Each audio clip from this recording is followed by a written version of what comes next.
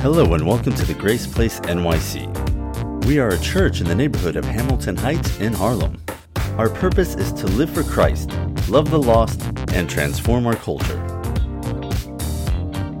Good morning, Grace Place family. So glad that you've hopped on, whether you're watching from Facebook or YouTube. So glad that you are with us this morning. Pray that God speaks to you through this word. I believe that I have a now word. I believe that what I'm going to talk about today, many people are dealing with this issue. They're grappling, they're wrestling through what I'm going to talk about today. So my prayer is that right where you're at, that God would use me and speak through me, and it would go through the screen, and this word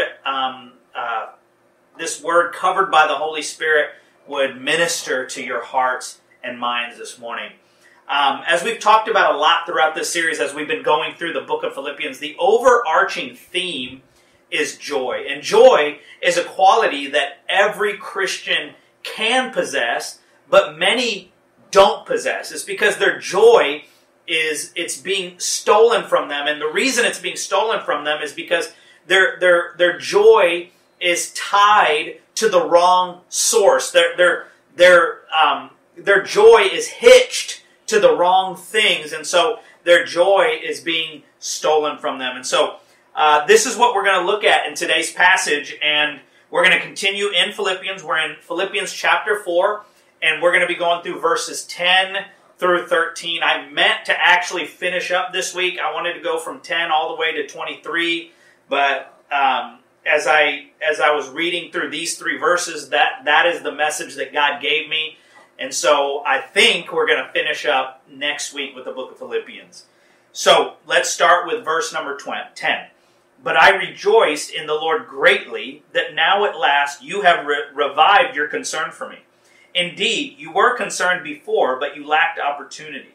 Not that I speak from want, for I have learned to be content in whatever circumstances I am. I know how to get along with humble means, and I also know how to live in prosperity. In any and every circumstance, I have learned the secret of being filled and going hungry, both of having abundance and suffering need. I can do all things through Him who strengthens me. Or maybe the way you learned it is, I can do all things through Christ who strengthens me. That's what other translations say. And I want to home in on Philippians 4:13 for a moment. I can do all things through Christ who strengthens me. That may be the most misused, taken out of context verse in the entire Bible. Christians love to abuse and misuse that verse right there. That verse is plastered on coffee cups, t-shirts, bumper stickers, church foyers, you name it, it's on there. Athletes put it on their eye black and on their shoes. Believers misuse this verse to pump themselves up about doing things God hasn't gifted them or equipped them to do. Athletes use this verse to pep themselves up before a big game, right? But in order to understand what Paul is saying here in context, we need to understand that when Paul says he can do all things through Christ who strengthens him, he doesn't mean all things. Hate to burst your bubble, but that's not what he meant. That's why my subtitle today is, I can't do all things through Christ who strengthens me. For example, even through Christ, I can't dunk a basketball. I wish I could. It would be amazing if I could have dunked a basketball. I probably would have went to college to play basketball if I could have dunked, but I can't dunk no matter what I do. I can touch the net, but I can't dunk the basketball.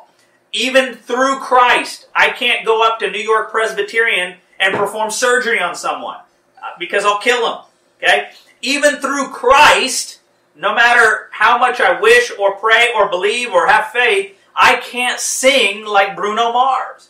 I have the voice that I have. I can improve it a little bit if I take voice lessons, but I can never sing like a professional. What was Paul talking about leading up to verse number 13 when he said, I can do all things through Christ who strengthens me? Well, he was talking about contentment in all circumstances. Contentment in all circumstances. Contentment is a word that we need to talk about, especially for us New Yorkers. We live in the city that never sleeps. Everyone comes to New York to achieve something. People come to New York to make a lot of money on Wall Street. People come to New York to make it in Broadway or make it in the music industry, or they come to New York to build their startup company. People are never satisfied because they need one more sale, one more zero in their bank account, one more real estate venture, or one more girlfriend. Okay? And so this word contentment is so important that we understand this word and that we allow God to speak to us about contentment. Another reason people struggle with discontentment is because the wealth and goods of the world are spread so unevenly. According to the Pew Research Center, the richest families are also the only ones whose wealth increased in the years after the start of the Great Recession. From 2007 to 2016, the median net worth of the top 20% increased 13% to $1.2 million. For the top 5%, it increased by 4% to $4.8 million. In contrast, the median net worth of families in lower tiers of wealth decreased by at least 20%. Families in the second lowest fifth experienced a 39% loss, from $32,100 in 2007 to $19,500 in 2016. According to World Vision, 11% of the world's population struggles with chronic hunger. 11% of the world's population is almost a billion people. Almost a billion people around the world struggle with chronic hunger, where they don't have enough food to eat. When we look around and see the economic and food inequality, it might cause us to feel discontented because the rich are getting richer and the poor are getting poorer. But before we dive into what contentment is, let's first discuss what it's not. Contentment does not mean we settle for mediocre in life. Contentment does not mean we give the least amount of effort and say, well, I tried. That's not what contentment is. Contentment does not mean we don't hustle and work hard to put food on the table for our family. Contentment doesn't even mean that we don't pursue moving up in our company. Contentment has more to do with the why than the what. Contentment, simply put, is this: not obsessing over what you don't have. Not obsessing over what you don't have. Being content means not allowing what someone else has to keep you from appreciating what you do have. Back in April, we bought a new vehicle. Our vehicle actually broke down on the way to Missouri from New York City. So there was a huge leak in the steering wheel tank, and so every time I would pour steering fluid in, it would just gush out. So it would last for a few minutes, and then it would gush out. So the last 2 hours of our trip, my car, the steering wheel wouldn't move, and so thank God it was mostly highway, so I didn't have to turn much. But anyways, when we got to Missouri, we ended up buying a van, a Dodge Caravan, and it's really nice. It's clean. It's got pretty low mileage, much nicer than the 05 Hyundai Santa Fe that I had before that. And right after we bought our van, my parents bought a new van. And although my van is very nice, their van has all the bells and whistles. And so I saw their van that they bought. I was like, wow, that's nice. And then I got inside and I started looking around. And man, this car, it has 2 TV screens in it. It can park itself. It's got a lot of amenities. And once I got inside the vehicle and checked it out, I started thinking, man, my vehicle is not as great as I initially thought it was. I was like, man, compared to this, my van's okay. You know, that's how discontentment works. We see something someone else has and we start thinking what I have isn't good enough. Being content means not allowing what others have to keep you from appreciating what you do have. In order to walk in contentment, we must refuse to compare our lives with someone else's life. Okay, that's very important. Being content means working what God has given you instead of wishing you wishing that God had given you something else. Being content means I can have joy even when I'm in prison, as Paul was, as he was penning these words, the letter of Philippians. I really like how Rich Velotis, pastor of New Life Church in Queens, defines contentment. He says this, contentment is living free from the lie that having more of something makes you something more. Now that we've laid a foundation for contentment, I want to look at 4 thoughts on contentment from this passage. So the first thought I want to talk about is this. To be content, we must be grateful. We must be grateful. Verse 10 says this, Paul talking, "But I rejoiced in the Lord greatly that now at last you have revived your concern for me. Indeed, you were concerned before, but you lacked opportunity." The Philippian church sent an offering to Paul while he was in prison, and so here Paul expresses gratitude for the care and concern of the Philippians that they had for him. When we busy ourselves with gratefulness, it's less easy to be unsatisfied with what we have. Even though Paul was in prison while being innocent, by the way, he found a way to be grateful for the concern and financial gift the Philippians sent to him through Epaphroditus. He rejoiced in the Lord because of the fruit the Philippians were bearing via their relationship with Paul. He rejoiced at their generosity and their genuine concern, marks of spiritual growth.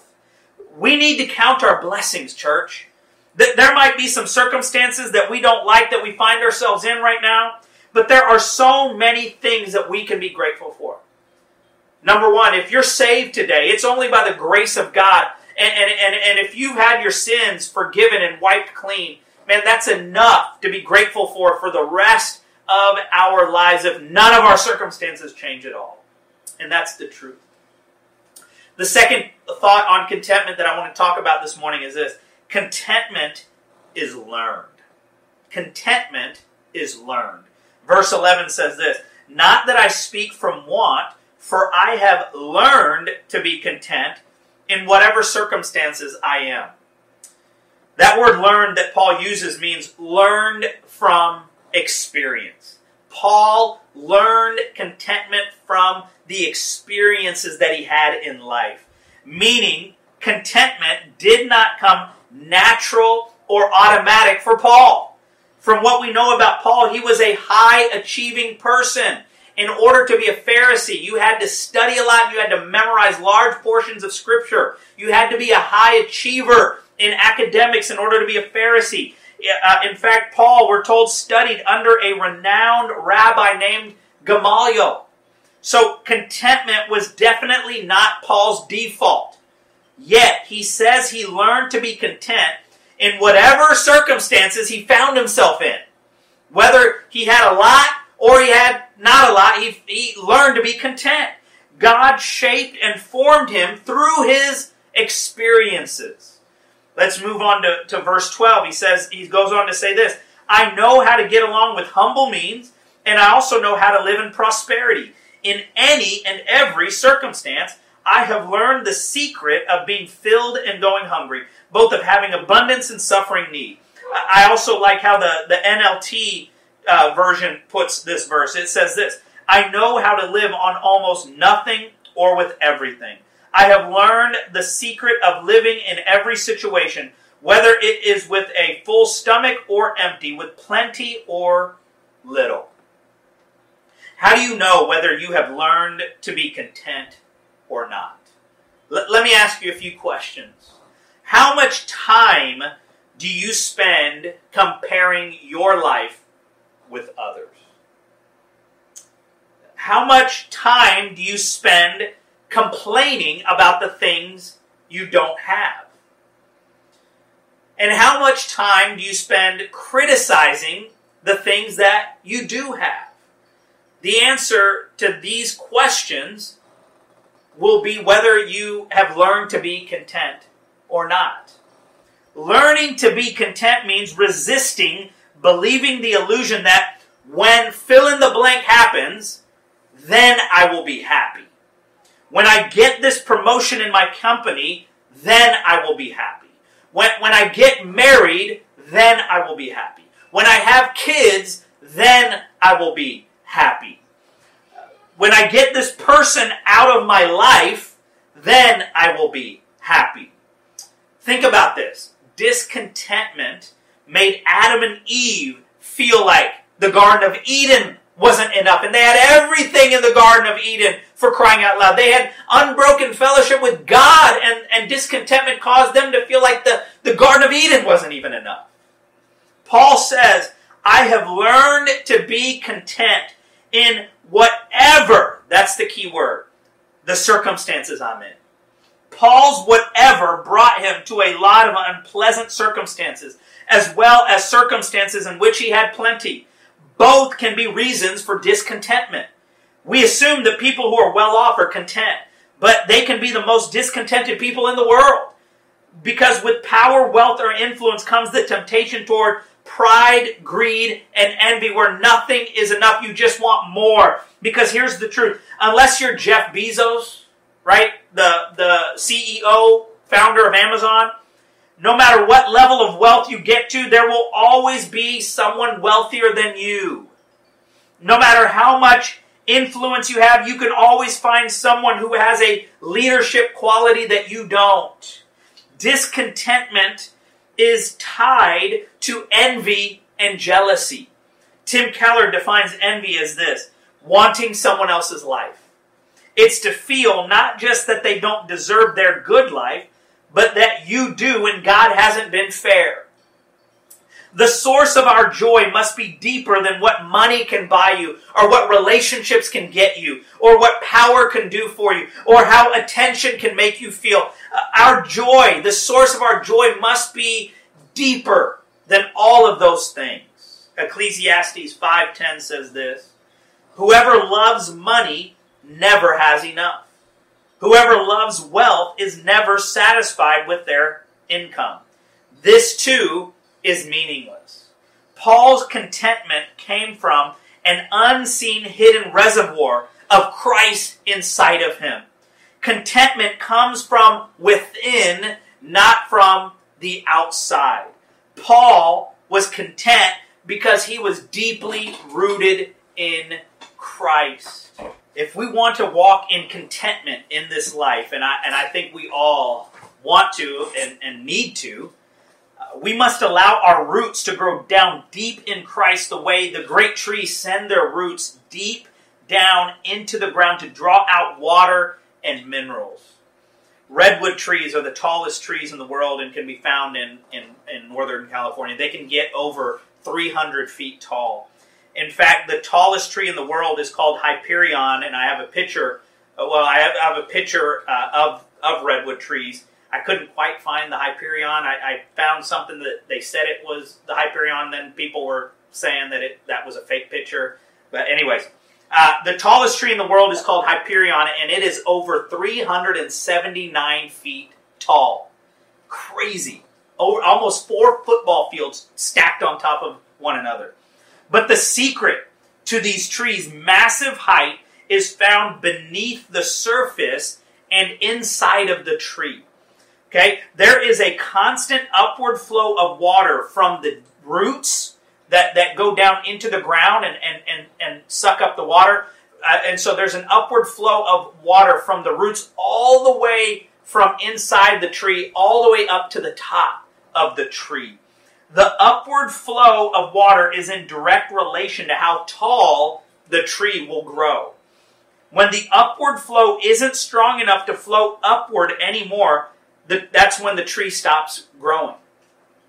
In the same way, when the upward flow of the Spirit of God and the Word of God and the life of Christ stops flowing, so does contentment and spiritual growth. Listen to what Jesus said to the woman at the well in John chapter 4, verses 13 and 14. Jesus answered, "Everyone who drinks this water will be thirsty again. But whoever drinks the water I give them will never thirst. Indeed, the water I give them will become in them a spring of water welling up to eternal life." Contentment comes from the unseen hidden parts of our lives.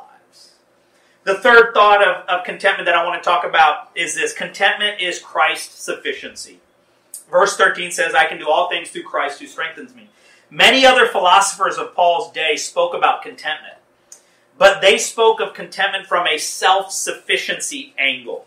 Like, rid yourself of all desire, or find the resources in yourself in order to be content. But Paul has a different take and a different view on it.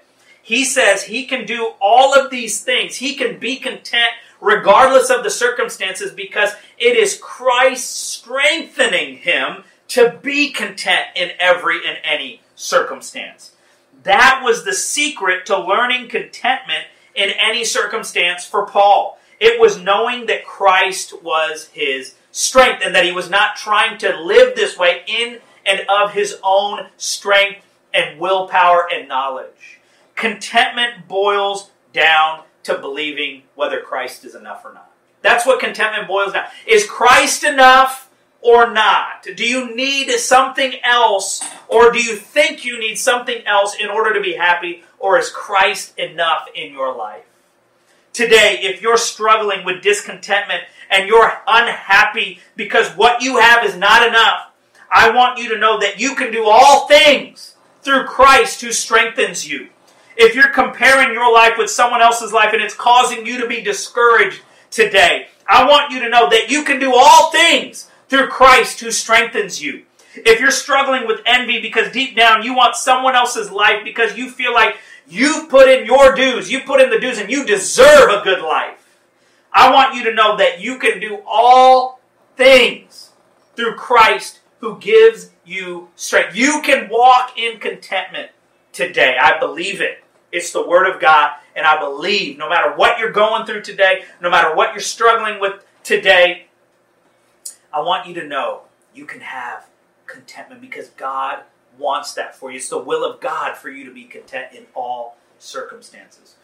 And then my fourth and final thought on contentment is this. Contentment is not connected to our circumstances. Did you hear that?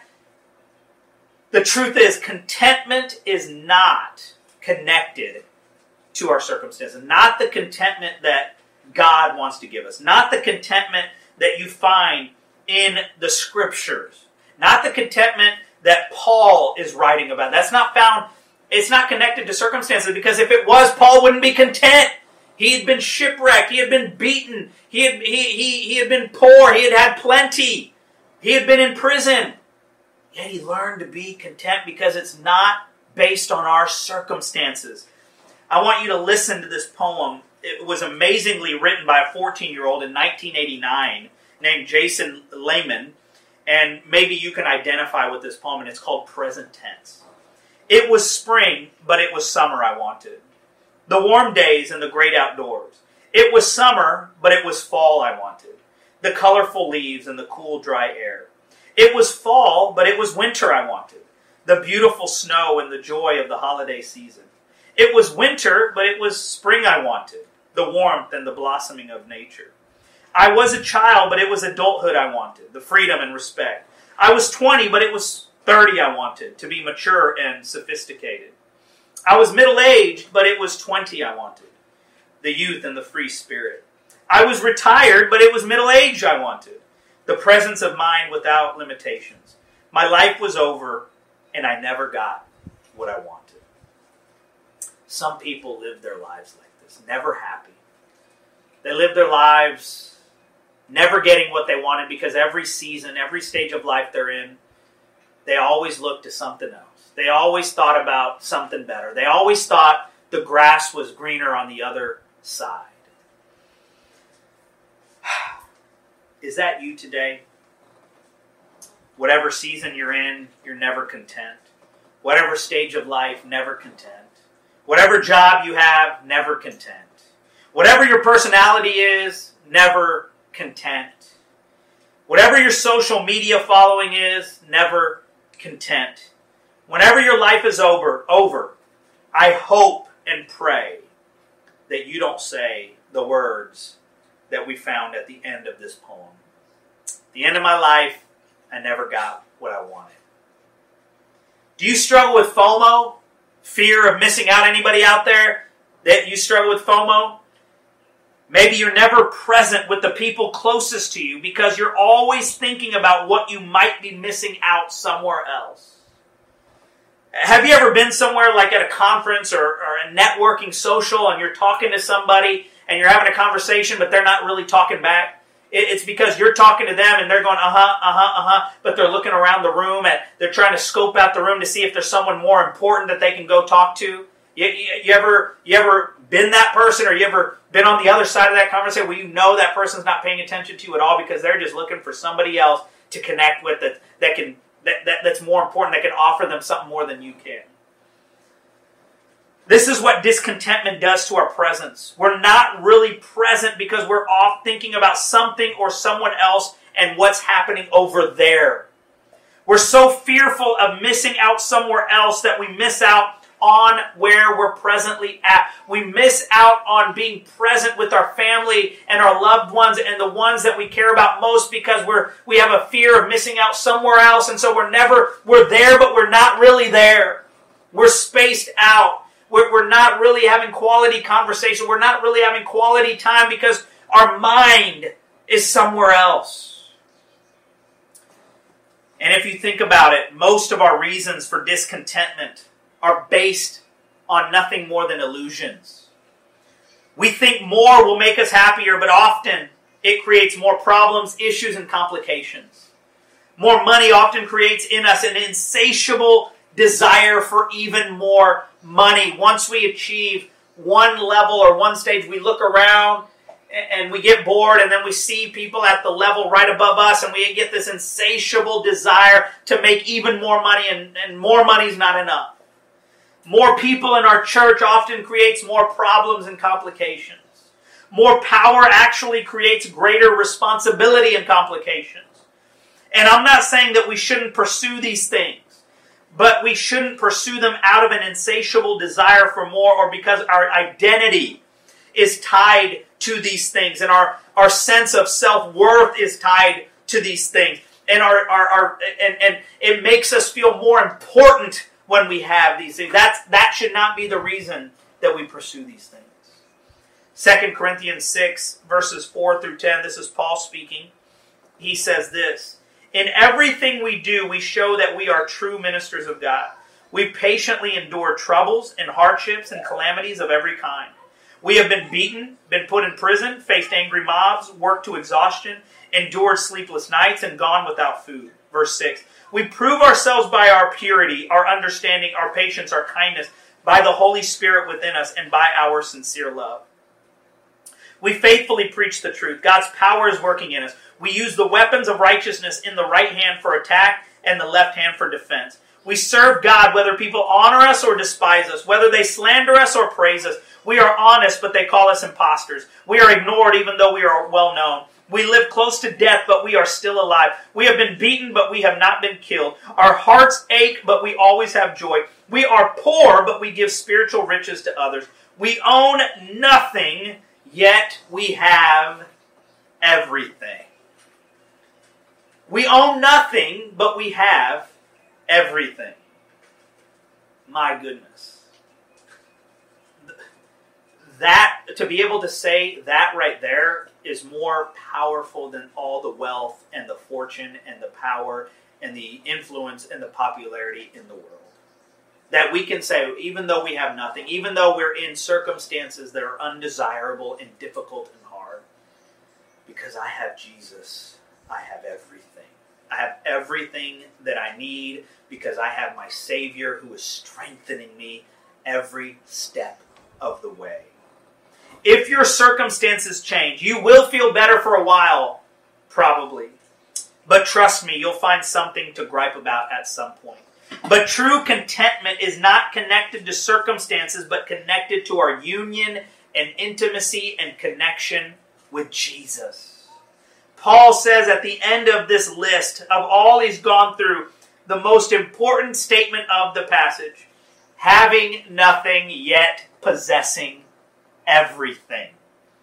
You can take everything away from a believer, but you can't take their contentment away.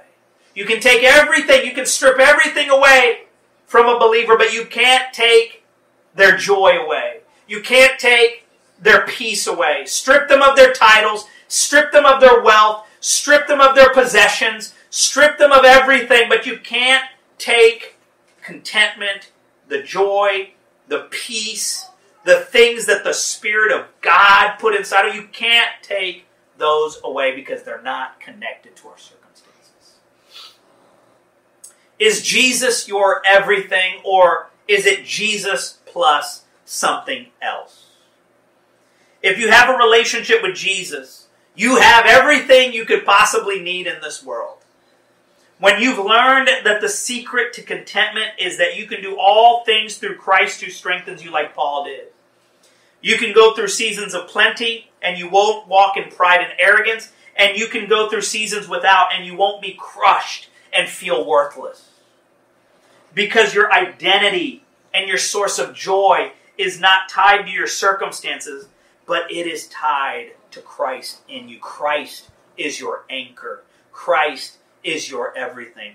Christ is the source. You're rooted in Christ, and so the living water is flowing up through you. And that is why you can be content, because it's not connected to your circumstances.